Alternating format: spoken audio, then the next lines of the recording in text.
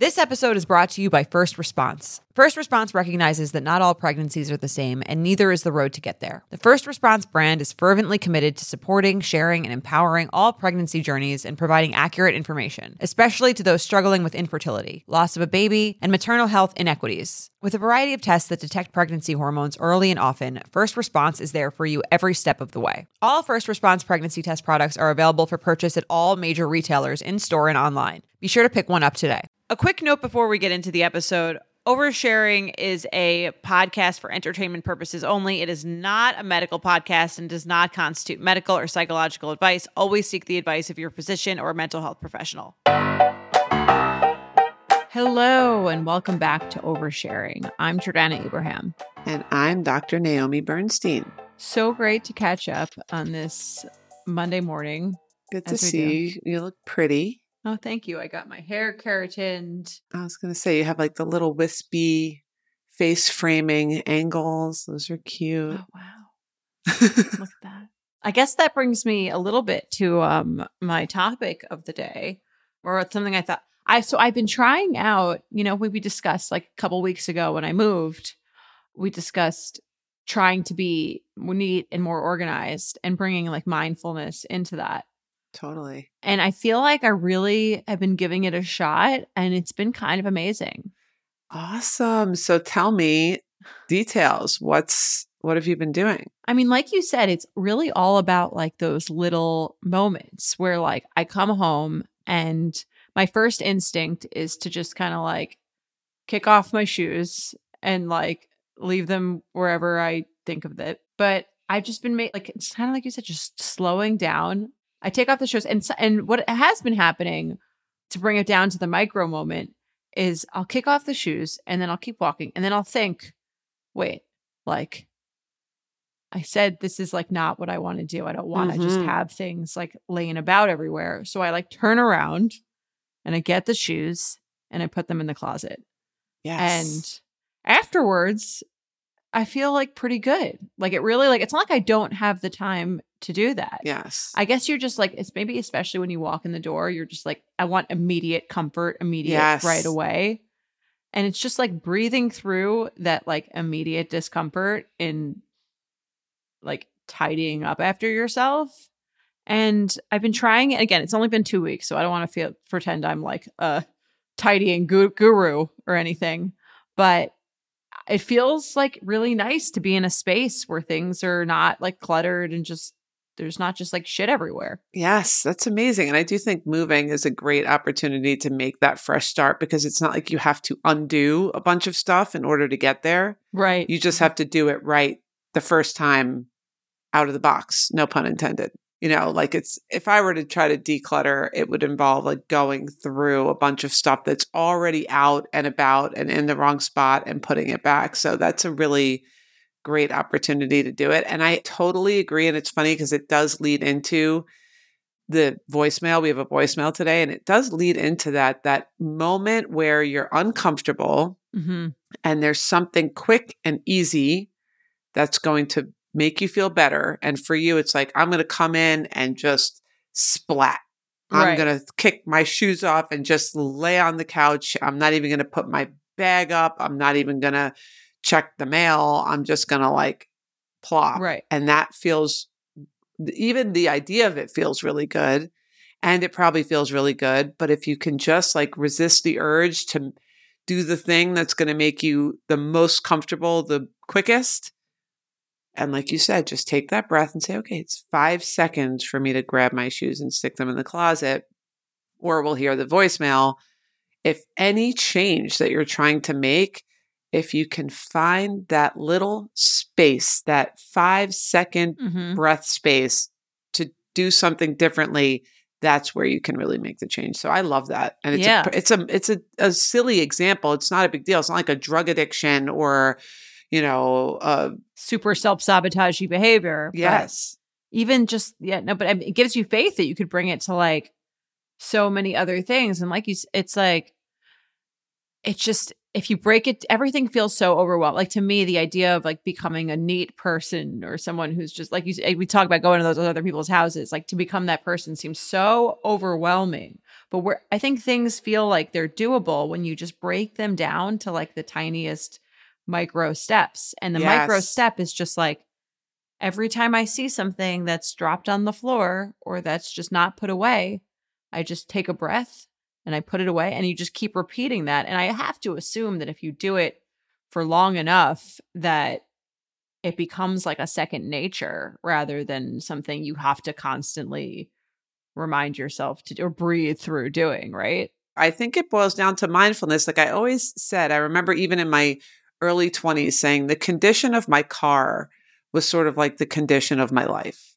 So like if my car was a disaster, it felt like my whole life was a disaster. And I never really sat down and thought like why that was, but I think it plays into this. Like I was so busy in my head and everything seemed so urgent and it was like overwhelmed and too many things that I couldn't find the pause to take the empty, half-filled water bottle, whatever it was, and just like find it, pick it up and take it with me wherever I was going and throw it in the garbage. Or just finding that moment, I think it really, that's what it's all about. Being able to slow down, pause. Nothing is so urgent. You're not as overwhelmed as you think you are. Mm-hmm. You have 5 seconds to think, make a choice, be intentional.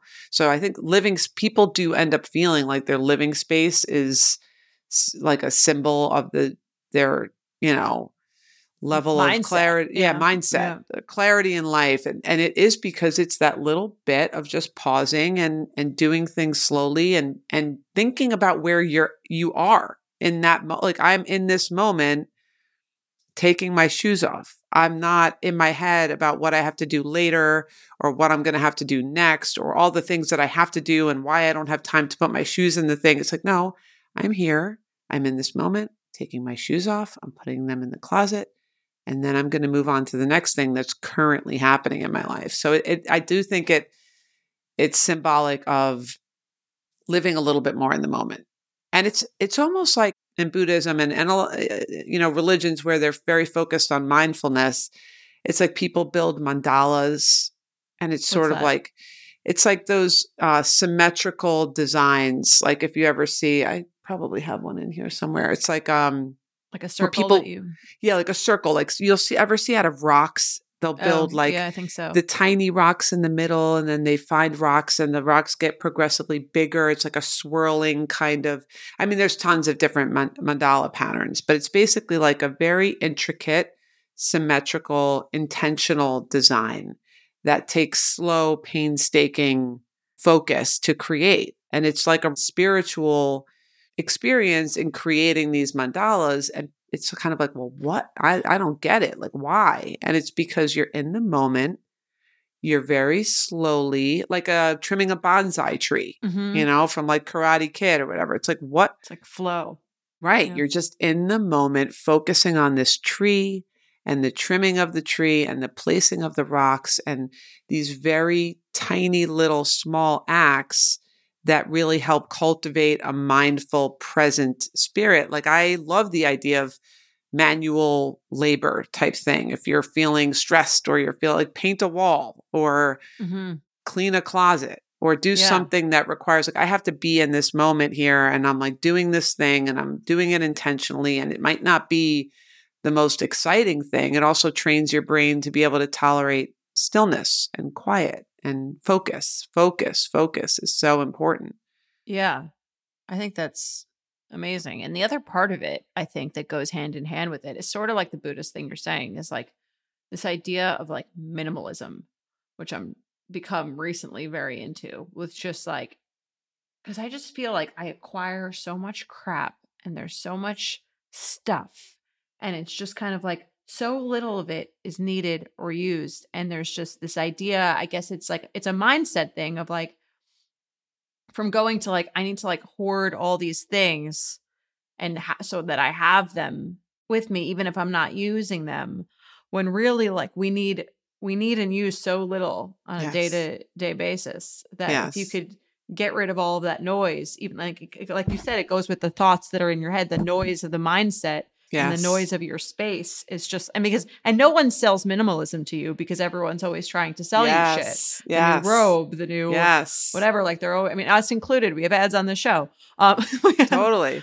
No one makes money off of everyone buying less shit. So you don't really see that as much in pop culture. Totally. But it's kind of like a beautiful thing to just have very little things. Yeah. It helps with the idea of like clinging, which is another concept that is helpful to, sort of be able to detach a little bit from these external things that make us feel safe, whatever they are. And again, it's something we can talk about today. And a lot of the emailers and everybody's issues have to do with clinging and looking for things on the outside to make us feel better. So that's what all this stuff is, Right.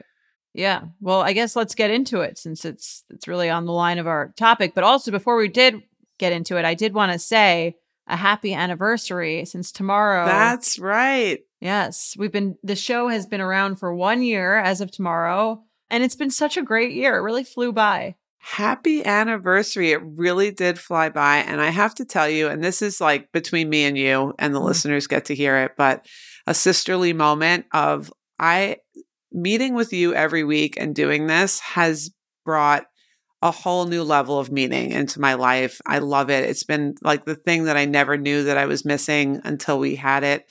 So I really I love connecting with you and laughing with you and seeing your face. And it's, life happens and you don't always get to, make a weekly appointment to have a hour and 15-minute chat. So the fact that it's on the calendar, it's part of work, has really brought like a whole new meaning, and I love it. It's like brought a lot of joy to my life. So I love you. I love doing this with you. Oh, I can't believe it's been a year. I know. I feel like it's really brought us closer. It's sort of been this like, I don't want to say forced, but it's like, we have a meeting every week. You have a meeting. Bonding. It's on the calendar. We catch up, and I get your weekly insights, and I feel like I've become a more mindful, calm person just from hosting the show with you. And I hope the listeners feel the same way. I feel like we see a lot of that in the comments and the emails. And so I think it's great that, we not only are helping each other, but the listeners as well. Happy anniversary. If you're like me and your CD organizer was filled with, now that's what I call discs that your dad literally burned for you, you're a millennial. And if you're a millennial, it's time to add Clarins Multi-Active Cream to your daily routine. I have been using the Multi-Active Cream for a few weeks now, and I can already tell the difference. This cream does it all. It makes my fine lines and my pores look smaller, and my skin actually feels hydrated, which is really important for these like in-between seasons. I actually love all of their products. I'm a huge Clarins fan. I've been using them for years. You've been adulting a while, so the daily stress of trying to keep your life together can cause stress aging. Yeah, it's a thing. The good news, Europe's #1 skincare line has a solution you can trust. Rooted in nature and innovated with science, Clarins has a long legacy of creating industry-first, plant-forward products. Using a skin charger complex made of 2% niacinamide and sea holly bioextract, Clarins Multi-Active Cream has been clinically proven to target the first visible signs of aging by smoothing lines and wrinkles, refining pores, evening tone and texture, and strengthening the skin's moisture barrier. While Multi-Active Cream can't bring back the golden age of boy bands, it can de-stress your skin. Go to clarins.com/oversharing and get Multi-Active Day and Night Cream for 10% off, a free welcome gift, plus free shipping on your first order. That's clarins.com/oversharing with promo code oversharing. Clarins.com/oversharing with promo code oversharing. All right, well, let's get right into it. Our first overshare is a voicemail. If you want to leave a voicemail, you can call 646-363-6294. And if you want to email, you can email oversharing@betches.com. But our first email is a voicemail. So let's have a listen. Hi, Jordana, Dr. Naomi. I am calling in with a question that has to do with kind of cycling through the same exes, I guess. Anyways, my problem is that I constantly go back to through the same like 3 exes. So like if it doesn't work out with one guy, I'll reach out to another one that I used to date. None of us are in relationships. Also, I should say that it's not like, it's not like I'm trying to reach out and they're dating someone else. All 3 of these guys that I've dated seem to have like commitment issues, which is a bummer for me. But for some reason, I keep cycling through them. If I'm hanging out with one and for some reason it's not working out, I'll call the other one, and it's a constant cycle that I'm so tired of, but I don't know how to stop. I understand that, like, it's better to be alone than to, like, keep entertaining people that don't truly want you, but gosh, sometimes I'm like, I don't have anything else to do, so sometimes I'm like, I don't really care, it's fine, like, as long as it's something. But then I'll get really sad and overthink it and be like, what am I doing? Like, I don't know. So basically my question is just, one, I guess, have you ever done this or know of anyone that's done this? And then also, is there a way that I can just fully break the cycle? Because with every single one of these people, I will do this thing where I'll be like, okay, this isn't working for me anymore. I don't want to talk to you, blah, blah, blah. And then eventually they'll come, whether it's a year or a couple of years later, we'll rekindle it, me knowing that it's still not going to go anywhere. But I'm just ready for, like, a real relationship, but I just, for some reason, can't stop entertaining the people that it's just never going to work out with. So any advice would be appreciated. And again, I love the podcast, and I appreciate your advice. Thank you. Okay. All right. Aside from her sounding like she's in a wind tunnel as she's leaving this recording, she's probably driving. The reason why I thought of this when we were talking about the mindfulness piece, or like that, it's pause, that little 3-second pause. This seems like it's a perfect example of if she can create that pause before she texts the guy or before she responds to the text. There's, like, I always say, when it comes to rekindling, whether it's texting an ex after you've broken up, or this type of situation where you keep going back to someone who's not good, there's a very pivotal moment, and it's probably takes a total of, even on the long end, I'd say 5 minutes. If you can pause for 5 minutes and deal with that discomfort of, instead of kicking your shoes off and throwing them wherever, instead of just sending the "you up" text or whatever it is, pausing, creating a little bit of space, and making a decision with a little bit more thought about the long term, instead of just scratching that itch to kick your shoes off and plop down on the couch. Yeah. I do think this is probably harder than the shoes thing. Because with the shoes thing, it's like, okay, if I take a second and then I put away the shoes, then the problem's over. I'm no longer thinking. The shoes are already away. Right. Right. For this kind of situation, I see why it's harder. And I've done this recycling of exes thing where you're, like, lonely, or you feel like it's better than nothing. Mm-hmm. And so I think, we could it's easy to resist the urge, or not easy, but it can be easier to resist the urge for even one night. Let's say you're like, I feel lonely. I want to text this person. And then you're like, all right, let me take a breath. Let me play that out. It's probably not going to go well. Let me not do it. But then it sucks when it's like the next day you feel lonely too.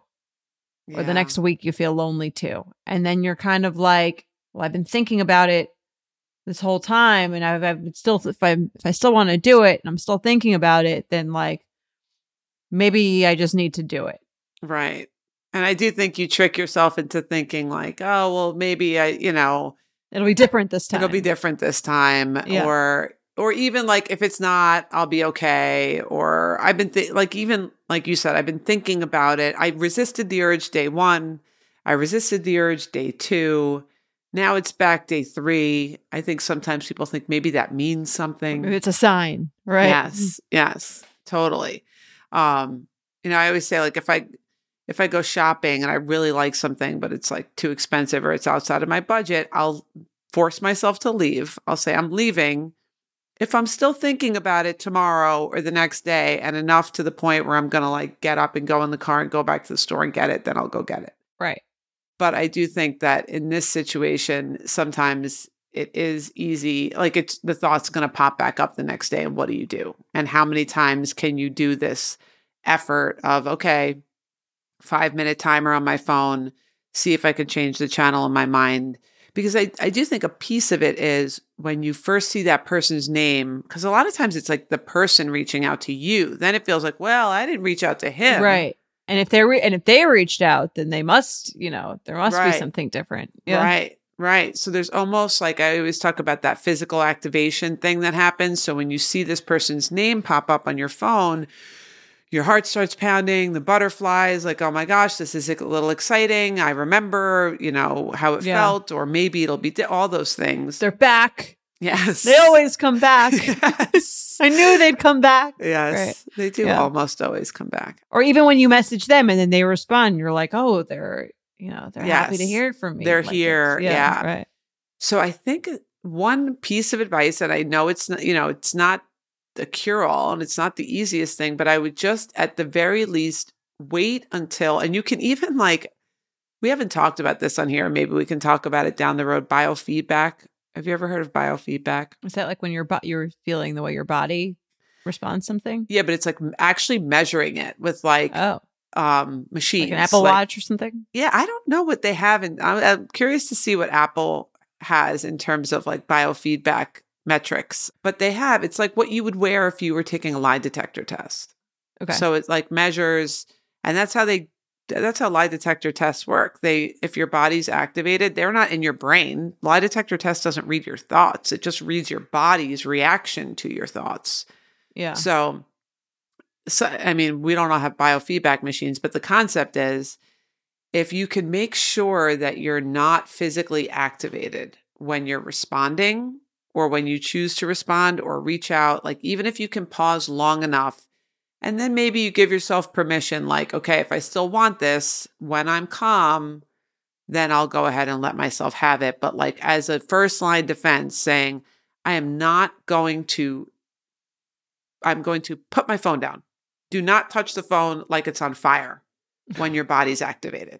Leave it on the desk and act like you will burn yourself if you pick it up when you're feeling like your stomach is in knots, when you feel like your heart is pounding, when you feel like your skin is clammy or sweaty, or any of these signals that your body's activated, because that's also a signal that all of your blood flow is going to not away from your brain into your arms and legs and, your body to kind of do fight or flight. So you're not going to be doing your best thinking in that moment. So right. If you could just say, okay, I'm not responding until my body is calm. And if there is some right in or texting them, I guess she's saying she's reaching out. So right. In this person's scenario, I'm not going to message them. Yeah. So if you're sitting and you're lonely and you're, there's something in your body that feels activated, that's when I would, because something happens that a thought happens that creates a feeling in her body. I guarantee this. And if you slow your mind down and watch it, a thought happens. Maybe she comes home from a bad date with somebody else that she's not interested in and she's sitting by herself. So a thought happens, guarantee creates a sensation in her body that she's probably not even aware of, that then goes back up to her brain and tells her brain, we have to do something about this. This doesn't feel good. Mm-hmm. And her go-to do something about this doesn't feel good, when there's that particular cocktail of neurotransmitters and, biochemicals. There's a particular cocktail that triggers text X. If we could get a printout of all of this, I guarantee it. That's what it would look like. Yeah. So she just has to kind of ride that wave, I think, long enough to get back to that rational mindset. And she can also, when she's in a state of mind like she is when she wrote this letter, where she knows that it's not good for her, maybe she can promise herself, I'm going to read this before I have any contact with any of these people. Yeah. I have another tip too, I think, along those lines of, so sometimes it's hard to again, when something is self-soothing and it's kind of going to work and you're kind of well, I have nothing else to do and it feels better than being lonely and or it feels better than doing nothing, or it feels better to do this than to feel good right away than it does to feel bad and then maybe feel better later. Right. If you're going to do it, and this has worked with me with my own situation of going back to people who I knew weren't good for me. I think when I was ready to stop doing it, which it sounds like she is, that she's tired of the cycle, is to, if you're going to do it again, but do it a little different than you used to do it. Doing a little bit healthier than you did. So maybe if you're going to reach out, you still reach out, but you say, I know in the past, I was wondering if it's different for you this time. Something like that maybe like brings out a little bit of more vulnerability in yourself, or sort of like clarifies what the situation is. And that way it doesn't go that far if it's not going to be working well. Like I think about a situation with me and, a situationship that I kept going back to. And the time that was the last time I did it, I still did it. But I said, when we do this, I have a lot of fun. And then the next day I feel really bad. And I said that to him. And even that just changes the whole thing. Yes. So it's like you're still doing it, but you're doing it a little different. Right. And if you keep doing it a little different, a little better, a little more vulnerable, a little more openly, I think you get a different result. Whether not, and the result isn't usually like that you wind up with them. No. The result is more like you're living in like a reality where things are being like said. There's no like pushing everything under the rug. Like you could do it while not pushing things under the rug, and maybe you'll have a slightly different outcome. And I guess like along the lines of the doing one thing differently, like if I had to relate it to the shoes, it would be like, okay, maybe I'm not ready to put the shoes in the closet and walk from the foyer to all the way to the closet, but maybe I'll line them. I'll start by just lining them up. Yes. So they're not one shoe over here and one shoe on the other side of the room. Like, and maybe we can get there that way. Sort of. Totally. Yeah. And I think there's something to like you're scratching the itch, but you're scratching it a little bit differently, and maybe it'll help, reduce the need for that itch in the long run, because you're kind of changing the game a little bit by putting it out there. And at best and worst case scenario, it's like too much for him and it's heavy, and he's like, forget it. Right. And then it ends it earlier than it would have. Yeah. I love that. Well, give it a shot. Let us know how it goes. Summer is just around the corner, so it's time to say goodbye to those jackets and sweaters, and hello to shorts and tees. I wanted to update my wardrobe for the long haul without spending a fortune. Luckily, I found Quince. Now I have a lineup of timeless pieces I want that will keep me looking fresh year after year. I got the most beautiful silk skirt from Quince. I am so excited to wear it. It fits amazing. It is so well priced for the high quality it is. It looks so expensive, but it's actually quite affordable. Quince has amazing items like premium European linen dresses, blouses, and shorts from $30, washable silk tops, timeless 14-karat gold jewelry, and so much more. The best part, all Quince items are priced 50 to 80% less than similar brands. Quince cuts out the cost of the middleman by partnering directly with top factories and passes that savings on to us. And Quince only works with factories that use safe, ethical, and responsible manufacturing practices and premium fabrics and finishes, so you can feel good about what you're wearing on every level. Get warm weather ready with Quince. Go to quince.com/oversharing for free shipping on your order and 365-day returns. That's QUINCE.com/oversharing to get free shipping and 365-day returns. Quince.com/oversharing. All right. Should we get into our Betch Assist segment where we give some ethical feedback on an issue? Yeah, let's do it. I'll read this one. Hi, Jordana and Dr. Bernstein. I love listening to all the advice and stories you discuss on the podcast. I'm in a really difficult situation with my boyfriend of a little over 1 year. I've been seriously considering breaking up with him because he's unmotivated, our sex life isn't the greatest, and I worry about his health. I was planning to break up with him, but then my boyfriend, who's 37 years old, had a heart attack. He's in the hospital and needs multiple surgeries. I care for him tremendously because he has always treated me well and is a good guy, but I feel myself slipping away and do not know how or when to end this relationship. Do I stick around to see him through all the upcoming operations? I'd appreciate any advice. Thank you. This is a hard one, I think. Yeah. This is like, I've struggled a lot with figuring out what the morally correct thing to do with this one is. Because on the one hand, you're like, I assume most people would not want someone to be with them if they did not want to be with them, or they were thinking about breaking up with them the whole time. To me, that's sort of like the worst thing someone could possibly do. Right. You've been like living this lie. But on the other hand, it does seem like kicking someone when they're down to break up with them in a moment of true suffering in other ways. Right. Right. Yeah. I mean, I agree. I had the same thought. Like, I don't really know. I didn't feel super confident either way. However, I feel like if she's been, rolling this over for at least a few weeks, months, whatever it is, and considering, I think she can keep rolling it over for at least until he's like done with his surgeries and physically, capable of, I don't know how much she's caring for him or if he has family, or we didn't hear any of that background. But my ultimate decision, if I had to pick one or the other, would be to, hold off until he's like out of the hospital and on his feet and able to be functioning. Right. Before she breaks the news. I think assuming it's not like going to be like a 6-month ordeal. Right. He's, I agree. I think get him out of like the danger zone. Right. Of this situation. Like let him like return to somewhat, normal life. I mean, I guess she said he has a bunch of operations coming up. I don't know how long those are going to be, but it's very tough. I don't know. I mean, like, what would be the maximum amount of time that you would spend with someone that you didn't want to be with? Like, how long of a grace period is there? Right. Yeah, I agree. There's no great time to break up with someone. There's no great time to break up with someone. But I do think if he's like laying in bed, like on post-op. Yeah, I wouldn't break up with him in the hospital. Right.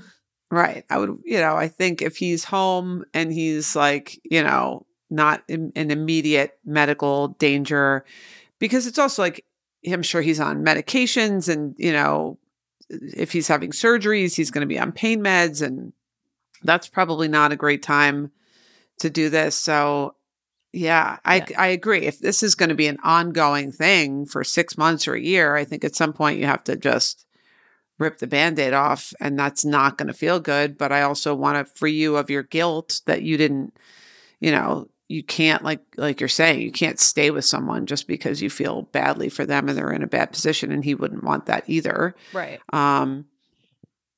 And I think you could do the breakup in a way that, I don't know if this is the right thing to do or not, but I think you could say like, if you break up with them and they're still, they have a few operations coming up, or there are things you can say like, I still care about you and I would like happy to be here for you as a friend to get you through these things. I don't know if you want that, but you can offer your support in a non-romantic way. And again, I'm not sure someone would like take that or want that, but I think there's a kind and caring way to do that in a way that shows that you still care while not pretending to feel a different way than you do. Right. I agree. Especially for her, if she's in a position where she's like not feeling all the loving feelings anymore, and it's not going to be so torturous for her to like be around him and help him, and she's kind of feeling like she's out, then it might not be too much skin off her back to offer to, help him out with certain things. And even if they're things from a distance, like dropping off this or, that type of thing. I think it would be a nice gesture to offer that if she thinks she can handle it. But yeah, this is a tough situation. I feel bad for this guy. I feel bad for her. The timing's just bad. This is a good PSA. Break up with him before he has a heart attack. Yeah. If you're thinking then you're in for a lot longer. I mean, I would, I think a heart attack buys you another month in a relationship. I agree. think you could do another month. That sounds about right. This is tough. This is a perfect Betchicist email because this is a real ethical dilemma. Not that there's rules, but I'd give it a month. Yeah, sounds about right to me. Right. I'm trying to think if it was me and I was dating someone that I was very into and that they were thinking about breaking up with me. Like, I don't think I would want them to be with me through that much more of the initial emergency stage. Obviously, like, again, if you're in the middle of the actual physical crisis, not a good time. But I think once the dust has settled a little bit from that, I wouldn't want someone to be with me because they felt bad for me for an extended period of time. Totally. And then you're thinking like, oh, I was vulnerable and I was like, I had these unattractive qualities and I'm in this like, very vulnerable state, and then looking back and knowing that they were in that and they didn't want to be would make me feel worse. Right. You know, like I was like not well showered perhaps because I couldn't, you know, and they're like doing that and they don't want to. That would make me feel worse to think that they were with me in such a vulnerable state when they were having thoughts about not wanting leaving. to be there yeah. the whole time. So I think as long as it's not urgent, and if he has a support network, I think that matters, right? If it's just her for some reason, which she probably would have said if that was the case, then that's much harder than if it's like, okay, he has family, friends that are willing to come in and support him. Then I think you can go as soon as, you know, he's well enough to have the conversation. Spring is the best time for us to start a new workout routine. It's our yearly collective warm-up. Peloton is here for everyone's yearly warm-up. This is the best time to get into a good rhythm, tap into your power, and get ready for summer. I take their yoga classes at least twice a week. I also love their core classes. I love that I can take it anywhere I go. If I'm traveling, I can always do a class. You can filter the classes by ones that don't need any equipment. I'm looking to get healthy. I'm looking to feel good. And Peloton just makes it so easy. Peloton accommodates your schedule with a variety of class lengths to choose from. Even if you only have 5 minutes, Peloton has classes for you, giving you the flexibility you need to move your body. Peloton has a range of class types fit for every goal and mood. If you can't run, take a walking class. If you want to level up, go to their Pilates or HIIT workouts. Or try yoga if you just need to ground yourself. Move at your own pace. Peloton makes the process easier with personalized recommendations and guided programs that take the guesswork out of working out, so you can jump right in, keeping your fitness journey fresh every day. Peloton has everything you need to get where you're going. Whether you prefer to run outdoors, row, or ride at home, or strength train at the gym, Peloton has something for you. Get a head start on summer with Peloton at onepeloton.com. This show is sponsored by BetterHelp. We all carry around different stressors, big and small. When we keep them bottled up, it can start to affect us negatively. Therapy is a safe place to get things off your chest and to figure out how to work through whatever's weighing you down. I've been to therapy for many years, and I have to say, whenever I'm going through something really tough, therapy is the way out for me. It helps me break down the issue, get to the heart of it, and figure out ways to cope with whatever is stressing me out. Nothing has transformed my life quite as much as my therapy experience. I can't recommend therapy enough, and BetterHelp is a great way into it.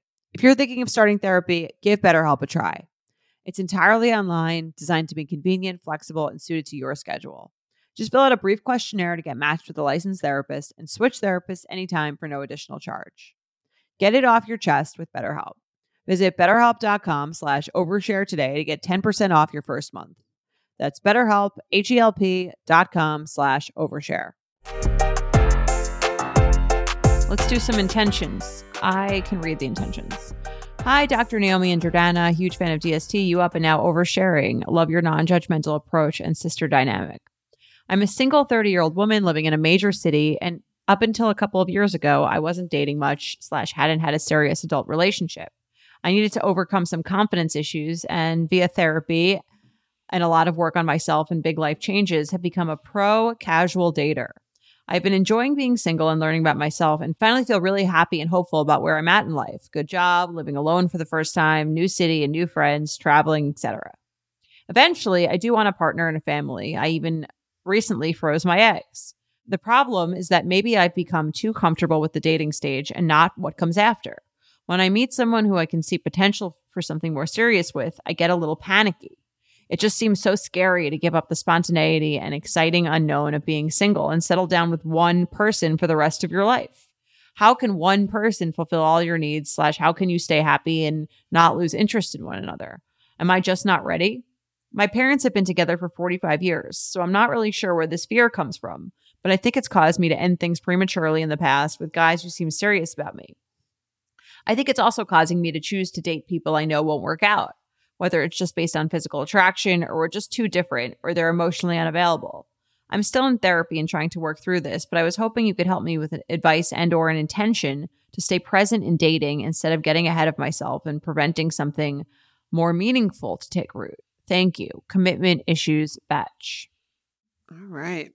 I like this question. I think my interpretation of this was that she says she had a lot of confidence issues early in her life, dating in her 20s. And then she did a lot of work on herself, therapy. She found her confidence.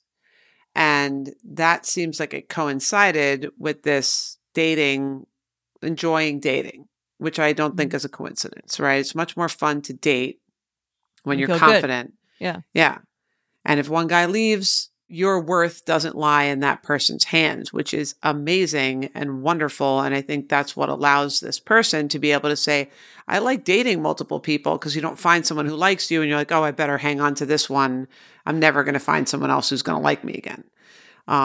So I think that it's great that she's discovered that, but she may be sort of linking the two together in her mind, like this confidence piece and the dating multiple people piece. You know, I wonder if there's a fear for her of, if I settle down, I'll kind of lose, or if I crave monogamy, which I maybe get the feeling maybe she was kind of craving monogamy before. Yeah. Yes. I don't know if that's the case, but that she used to kind of crave that. And maybe in her mind, she's creating an association with her lack of confidence and that feeling of wanting commitment, that those two things go together in her mind. And maybe she can try to separate those out. That was my initial thought on this. I don't know. No, I think that's a very accurate assessment. I didn't even think about the linking of the two stages of life, but that's true. I mean, I think Chris Rock has like a statement about you're only as loyal as your options. Right. Right. So if she's feeling good, like she's got a big dating pool and she's having fun, then like maybe she doesn't feel like she sees the benefit of settling down. I think it's sort of like a question that's hard to answer without knowing more about her, in the sense of, because I think it's also perfectly okay to be like, in this stage of my life, I'm having fun dating multiple people and I'm not looking for a relationship. And I think that seems like an opinion that seems rare, especially for women, or that seems like not what you should want. Right. But I think it's God knows men have that feeling all the time. So I think if she's looking inside herself and she's saying like, I'm actually just having a really fun time and I'm not looking for someone to like be exclusively dating and be in a relationship with, and the idea of doing whatever I want all the time is kind of awesome, then I think there's no problem in dating to have fun, as long as you're not deceiving anyone, and maybe it's a good thing that you're dating people who seem like they have their own commitment issues in that case. Right. But if it's not really about that, and it's about this, and I think you see this a lot with men where you talk about that, where it's like, is it that you don't want to be in a relationship, or is it that you just haven't found someone that you want to be in a relationship with? Right. And sometimes that's hard to untangle. I don't really know what to ask yourself to find out what the answer to that is. Right. Yeah. I mean, I think that if she's it sounds like the way she describes it, I agree with you. It sounds like she's enjoying it. She's having fun. She loves her life. And I could see kind of being like, why do I have to change this if this all feels great? And it's interesting because like a lot of women, I feel like it's almost like a plague. Women in their early, mid, and even late 20s, a lot of them, not all, but I would say many, many women in that stage of life suffer from confidence issues and give over a lot of their sense of self-worth to romantic partners. So it's almost like she's in this sweet spot where she's kind of worked through that.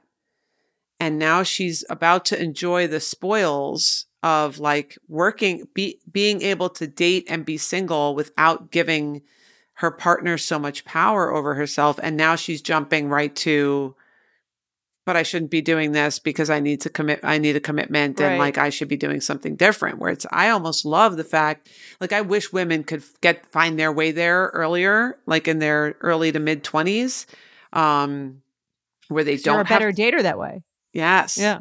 Better dater, and just like enjoying the process more than, just dealing with a lot of the stuff that comes along with it's almost like a universal early, mid, even late 20s thing, where it's a lot of comparisons, a lot of who else is doing what and how am I doing in terms of other people.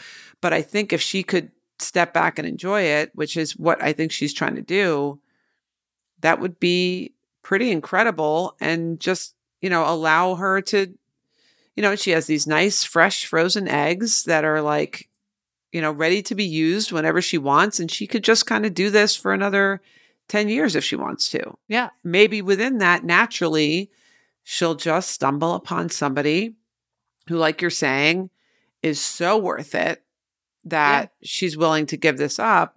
I get what she's saying, that she's saying, like, am I the problem? And maybe she is. And maybe that's okay for now. Maybe you give yourself a bunch of years, however long you want, to say, I'm happy. Like, if it ain't broke, don't fix it. Yeah. And I think that, like, if it's something you really want, you'll know. Right.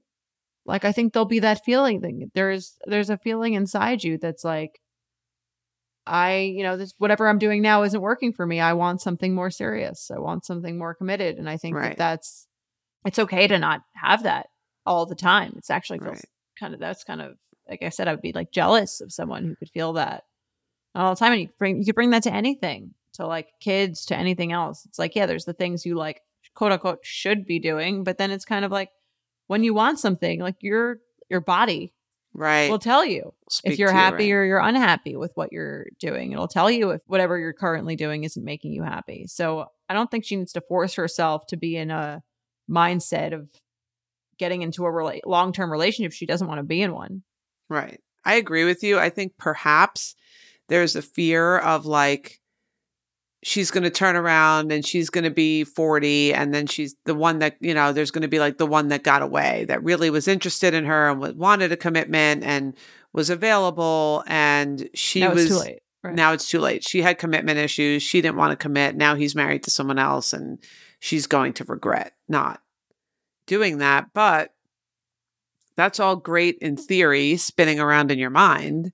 But when you're sitting on the couch with him and you want to be out dating other people, that just is what it is. And that is where she's at. And I think you can scare yourself into settling down by saying, like, I might never find this again. That's possible. But, I don't think that that's a, kind of a good way to live your life, is like, well, I better do this now because I might regret not doing it. Unless you're a man that's wronged me. In which case, that's my hope for you. That you're 45, just wishing you had totally committed. Yeah, for sure. And look, anything's possible. It's possible that one of these guys that she's not ready to commit to down the road, she decides that she wishes that she would have committed. I guess that's possible. But yeah. And if she, I agree with all this. I think she should lean into this freedom that she has and not having her emotions be in the hands of anyone else. That's like a beautiful thing about not being in a relationship. Your emotions are your own and you don't have to hand them over to anybody. However, I would, we can address the idea that she thinks she has quote unquote commitment issues and she wants to get over them. So it's almost... Yeah. And she's writing in, so maybe that's the case. Right. I think there might be something to that. So I wrote down 2 intentions for her that I think could help either way. If she decides to say, look, this is where I'm at, I want to just embrace it, enjoy being single, and like cut myself some slack, which I think we're both kind of on the page of like, if you got that and you feel good about it, then go with it. But one that I wrote down was in reference to the confidence thing, that maybe she feels like somehow if she craves someone, if she longs for someone, if she, really is vulnerable enough to where she cares, that her confidence will be rattled by that. Because I think that might be a piece of this. So one thing, if that is, I don't know, you're out there. If I'm hitting the nail on the head, maybe this one will help, might not. Well, it's hard to get hurt if you never like someone. Yes. That much. So. Yes. So that's where I think if there are commitment issues for her, I think it might be in that place of like, I finally disentangled myself from this web of caring so much about what other people think about me and whether or not they're going to pick me, that I don't even want to go near that web again, because then I'm at risk of getting stuck in it. Mm-hmm. So one thing I wrote down for like a mantra or something that she can hold on to is, my confidence can thrive in relationship. that she can hold this confidence that she's cultivated and worked hard to get, even when she is in a relationship with somebody else. Like somehow it feels like maybe she's doubting that. And the one that I think could go both ways, whatever she decides, that I wrote as like a intention for leaning into now. I've worked hard to get here. Lean into now, and the future will unfold as it should. So I think if she can just, that might work either way, right? If she's with a guy and she likes him, lean into the moment of being with him without the fear of, oh, well, what will it mean if we get in a relationship and I start caring about him and he decides he doesn't like me and I'll lose my footing if that happens. Perhaps. Or even if the real fear is, it won't be exciting anymore. I won't be able to date different people. Yeah. Which it sounds like that's what she's saying it is. Right. Yeah. And if that's true, we can repeat what we've said to Jared when he was on this show, which is that you can break up with anyone at any time for any reason. Yes. And that's allowed. And that doesn't make you a bad person. Totally. And I love that too, to keep in the back of your mind, that if at any point you decide this is boring, I find myself like seeking other men, I find myself looking to see what's going on, we don't have anything left to talk about, all the things that you're afraid of, cross that bridge when you come to it and end it. That's the beauty of not being married, that you can just end it. You don't have to even, that could be your reason. This is not exciting me anymore. We've run out of stuff to talk about. I want to date other people. All valid. Valid. Yeah. So I agree with that. I think she can end it at any time. Lean into now, and the future will unfold as it should. So enjoy it. And when you're with someone you like, enjoy the ability to break up with someone that you're no longer interested in. Enjoy the freedom of not caring that much. Whatever it is that you're feeling in this moment, lean into it. I like those. Those are great.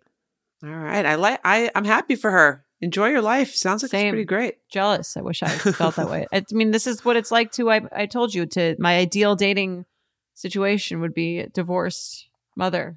Totally. Totally. Because like you're just having a good time. And if something feels good, you go with it. And if something doesn't feel good, you just move on. Right. And for all the 23, 24, and 25-year-old women out there that are like so angsty about dating and finding a boyfriend, try to channel some of this. Like, it's fun.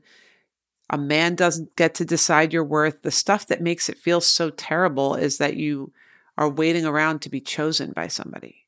Don't wait around to be chosen. You're amazing the way that you are. Have fun with it. That's very empowering. I'm sure our 23 to 25-year-old listeners will, even 26. You can have fun too. 27, forget it. That's it. You better but I see it's like cracking. An epidemic. It's like you're so young and you're so panicked, but of course, even up to this age, 30, however old you are, a life partner is something that's wonderful, but doesn't define your self-worth. Yes. We've all been there. You have a question about your credit card, you call the number for help and can't get a hold of anyone. If only you had a Discover card. With 24/7 US-based live customer service from Discover, everyone has the option to talk to a real person anytime, day or night. Yep, you heard that right, a real person. Get the customer service you deserve with Discover. Limitations apply. See terms at discover.com/creditcard. In the market for investment-worthy bags, watches, and fine jewelry, Rebag is the answer. Rebag is a luxury resale platform where each piece is carefully inspected by experts to ensure quality and authenticity. Use Rebag to buy and sell finds from the world's top brands, including Louis Vuitton, Chanel, and Cartier. Head to Rebag.com to get 5% off your first purchase with code REBAGNEW. Shop today at Rebag.com. That's REBAG.com. And use promo code REBAGNEW for 5% off your first purchase. Let's do some triggers. All right. Hi, Jordana and Dr. Naomi. I met my boyfriend about 2 years ago at grad school, and we've been officially together for about a year and a half. We both graduated last May, and I got a job in the city where we went to school. Pre-dating me, my boyfriend had a job offer in his hometown and ultimately decided not to take it, and also found a job in the same city, taking a pay cut so that we could stay together. I'm super grateful that he made this decision for us and the relationship is great. He's a great supportive partner and we have really great connection. I definitely see a future together and we have talked about it at length. However, he keeps making comments about how much a waste of time and money our grad program was and how he's in a worse spot career-wise than he was before the program. I understand being frustrated, but given that this program graced him with me in his life, it is really triggering to me to hear over and over how much he regrets it. I never pressured him to find a new job. In fact, he didn't tell me he was searching until after he had been looking for a month.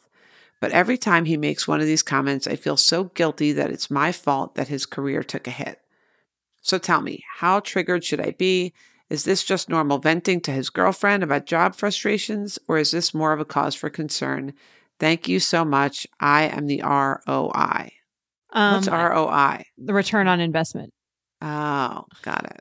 Because he's complaining that the job, that the grad program he's not doing any better after it. Okay, right.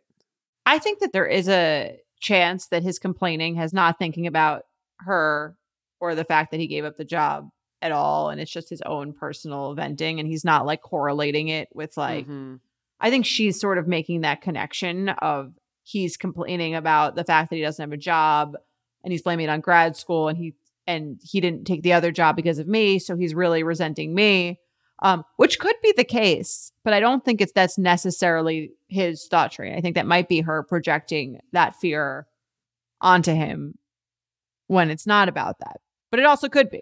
Right. She'd have to ask. Yes. I honestly, I don't think if he's doing all this and he moved in with her and he's with her and he's talking about it, when people say like, oh, this time in my life was a waste of time and money, I don't think he's thinking about every thing that came out of it, including their relationship. I think he's actually thinking about the program. Like, I could have gotten this job without doing this particular grad program. I think that's probably what it boils down to. But I guess because he took the worst job to stay in the town with her. Right. So that's the issue that I think could be worth communicating. Like, I don't think he's at all implying like I would have given up on our relationship to save the money and the time. I don't think it's that big existential thing that he's dealing with. But I do think maybe he is trying perhaps to open up a conversation about him not being happy with his job and where he's at. And I think she should address it because if he's continuously repeating this thing about how he's not using his graduate degree, maybe just bringing up, would you like to try to find another job where you would actually be putting your degree to use? Is there something that we can do? Are you feeling regretful about giving up that other job opportunity? Just in a very, resentful, regretful, or even resentful. I think that if that's a feeling that he's feeling, it doesn't mean the relationship is over. But I think that's an important thing to work through. And he might be too, it feels, it doesn't usually, I would imagine it usually doesn't feel safe to say, I resent that, this relationship made me give up that job. I know I made the decision at the time, but now I'm kind of like, and especially maybe like now that you guys are a little more secure and you're over the, absolutely infatuated stage where he's now thinking, well, now I'm making less money. And I'm kind of annoyed about that now that the dust has settled. Right. And it seems like she's probably working in their field, whatever they went to graduate school for. I would assume that they didn't both go to graduate school and then not use their degrees at all to take either one of these jobs, that maybe there is a little bit of like, but you got a job that's using this degree. I'm not. I do think I think he's repeating it because he's looking for, like, why would he keep repeating it? Maybe he is looking for something, an opening to have a conversation about, okay, maybe we stay here for a year and then maybe down the road we can go somewhere where I can have more opportunity, just to even talk about it. I think it's worth mentioning, you keep saying this and I want to be supportive of you. I can understand how frustrating this is. Would you like to talk about some other options for you career-wise? Like, I'm open to talking about if there's anything else you'd like to do, or if you're feeling regretful or resentful, I'm here. Let's talk about it. I'm open. Right. I agree. So, in terms of how triggering it is, I think it would depend on almost like if you'd have to have that conversation to see where the frustrations are lying. And if If it's lying and him being resentful towards you and then he continues making the statements, then yeah, that would be extremely triggering. But if it has nothing to do with you, then, which I think it very well could be, the only way to find out is to ask. Yes. Yeah. It's happening for a reason. This is ripe for conversation. I'm going to give this a low score because I think that her being triggered is her being triggered on the idea that he regrets grad school and that he might mean that he regrets that time period where they found each other. That's what I got from her email. I don't think that's what he means. I just think he probably is feeling badly for himself about this job. I don't think it's about your relationship as a whole. And I think that's where she's being triggered on this. Yeah, because I guess she didn't say anything about being triggered that he resents her, because she's not even necessarily even getting that from the conversation. I'm the one who probably planted that little seed in her head. Thank you for that. But yeah, I don't think it has anything to do about like wishing he didn't meet her, because if he gave up the job, he clearly was very excited and happy to be with her, and they're still together. So if it's about that, then I would give it like a 3, 2 or 3. Yeah. Talk it out. I know it's going to be an awkward conversation, but worth having. For sure. All right. I'm going to do another one. Hi, Dr. Naomi and Jordana. Thanks for being my more mindful hour of the week amidst my usual podcast mix of reality TV, gossip, and awkward sex stories, all batches, of course. Triggered section for you and something I need advice on. I live away from my home state and only visit a few times a year. My hometown friends and I love board games and usually play one at every get-together. We are a little competitive, but honestly, it's all good fun, except for my friend's wife. She always ruins the mood on game night with her over-competitiveness and sore loser attitude. For example, tonight we played a word game. She guessed one answer incorrectly and then kept lamenting about how she never heard of that word and Googled the translation multiple times to make sure we pronounced it correctly. Later, her husband made 2 guesses on an answer, and she spent the next 20 minutes reading the instructions to check when no one else had an issue with it. And whenever someone else gets the answer wrong, she will always jump in to let everyone know that she guessed it right. While it's gotten to a point, it's an inside joke with everyone except her. It drives me nuts and makes an uncomfortable experience. I want to note that she has high anxiety and seems to get physically elevated by games. Yelling, face flushes red, says self-deprecating things when she gets something wrong. But I can't always empathize because it's just not that deep. How triggered can I be when a friend's competitiveness always ruins a fun time? Is there anything I can do to address this with her or to redirect the conversation when she gets angry? Thanks so much. Monopoly Manic. It's very funny. Yeah, this is funny. I think we've all been in this situation with somebody that's like a little bit too competitive when it comes to games. My advice is, and I don't know. I'm sure. I feel like you see this most often with kids, where if they lose the game, they freak out. Yeah.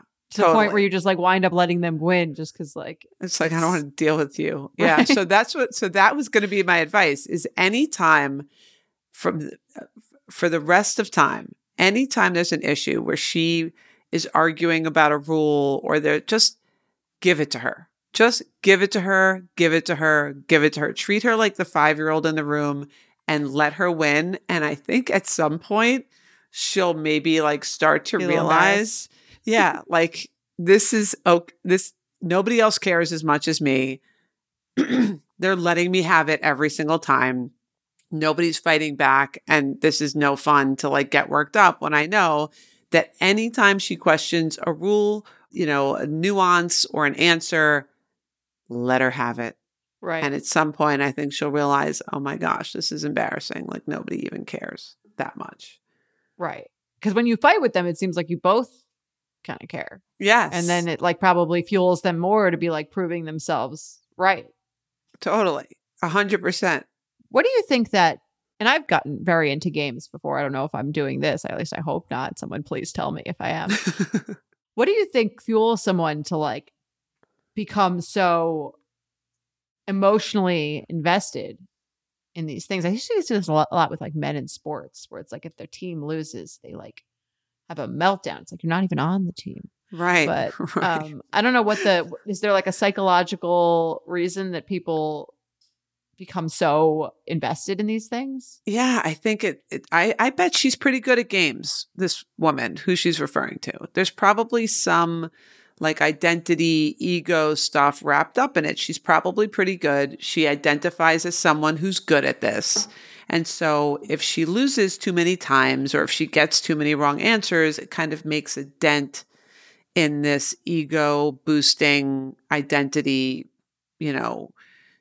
thing that she's created for herself. So I do think people have like a list of things that they feel good about themselves and things that they don't feel so good. So if games is something that she's pretty good at, on her list of who am I type things, like our ego, it probably doesn't feel good to feel like, I thought I like, playing word games is something that I really identified with. And when she's not doing well at that, it just like takes a blow. The same way, like if somebody writes a negative review on a podcast that you're on and you're sort of like, okay, like I thought that people like this. Like I thought I was doing something good and really like one person doesn't like it. You might kind of have that feeling of like, I thought I was doing something that people liked, or I thought this was something that I did well.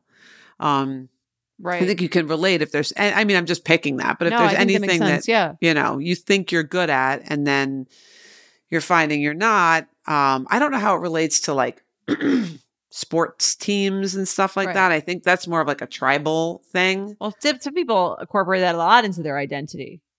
Like, I have the Dallas Cowboys banner outside and the T-shirts and the, you feel like pride when they win and like as if they're your own part of your family. I'm a fan. That's part like, who am I? I'm a Cowboys fan. I'm a podcaster. I'm good at games. I think that's a great point. I think and this goes for anything, even something more serious. I think if you find yourself having an extreme overreaction to anything, it's worth looking at to say, is this too much of my identity? Is this too much of my life? Maybe I need to pride myself on other things in my life so that it doesn't become a disaster when this thing doesn't work out. And I think that you could put that into dating. You could put that into, fertility. You could put that into anything. Like if my reaction to this thing, if it's ruining my day to hear a little bit of a setback in how it's going in this category, maybe I am resting too much of my identity on this thing. If the podcast review is ruining your week, right? Maybe you're overly invested in the outcome of this thing. Totally. I could not agree more. And I think getting worked up to this point is a little alarm should go off. Like, why is this bothering me so much? And a lot of times I agree. It comes down to this is taking up too much of my identity. My ego is very wrapped up in this piece. And what if it never happened? What if I never win a game again? Yeah. Like, what if I never, what if the Cowboys never win another game? Is that going to ruin my entire life? You have to kind of step back and detach a little bit. Got to get Dr. Wiener on, get a session with Dr. Wiener with the psilocybin. Yes. Yes. Get that ego dissolve the ego out of the equation. Make it, And it all comes full circle with this idea of like just detaching and not clinging to things. Like, your possessions, like being able to let go of possessions so you're not feeling like I need this thing to feel safe. Whole. Yeah. Yes. Being able to just like detach from things and just step back, watch the world spin with awe, with child's mind, let it all happen, and don't attach and cling to too much of it, because ultimately we have no control. So when you try to control it all, doesn't mean anything. Yeah. None of it means anything. But in terms of how triggering this should be to the woman who's writing in, I think pretty low triggering, just because like I would find it kind of funny, especially if I have like the entertainment source of the side chat talking about what a lunatic this person's being, and I don't put myself above being someone who would not only partake but maybe even start it. I would say not that triggering. Yes, I love the idea of just like let her have every single one. I'm so curious to see what would happen if you do not say, anytime she says anything, say, okay, give it to Jenny. Yeah. Jenny's right. Point. Yeah. Oh, right. Jenny got that one. Oh, Jenny. Oh, you got that one. Everybody, Jenny got that one. No. She's right. Yes. Just keep giving it to her. And I'm curious. It's funny because I was even playing pickleball with Lila yesterday. And, you know, I'm obviously better than her. She's a kid. I'm an adult. But it was almost like she was in this like elementary school competitive mindset, like not realizing she was playing against me and I wasn't going to fight with her. When she was like, that was out. I was like, okay. It was out. You know, she was like, I'm going again. I get a do over. I'm like, okay, you get a do over. Do it over. And I could tell she was kind of like, oh, whew, I could just like, well, she's not going to fight with me. Like whatever I want to do over, I'm going to get a do over. It was out. Okay. We're just here to have fun. Right. So it kind of like took her aback. It took her a second to realize like, okay, this isn't the elementary school playground where everybody's all wrapped up in, to fight. Yeah. Or it doesn't matter to you if you're winning. Totally. Right. Yeah. It's so annoying to play. I agree with you. This person, I as a competitive person, again, I don't think I'm as bad as the person the email is writing about, but as a competitive person, there is nothing less fun than playing with someone who is like chill. Then you feel like a maniac where you're like so excited. Like if you win and you're like, oh my God, I won. Like, I'm like, yeah, like take that. And they're like, okay. What's like for lunch? That's exactly what happened. Because you feel like a lunatic. Totally. Right? I saw her when I was playing with her yesterday. I saw this whole like a wave of like, what world am I in that you don't even care if that was in or out? Like makes it feel ridiculous. All right. We did it. I would give it like a 2, but that's it for today. And we'll be back next week. Happy anniversary to many more years of oversharing. Many more years. All right. That's our time. Great work today. Oversharing is produced by Sean Kilby, Jorge Morales-Pico, and Rebecca Stiles-McCann. Editing by Basilio Perez. Guest booking by Ali Friedlander. Send your advice emails to oversharing@betches.com or leave us a voicemail at 646-363-6294.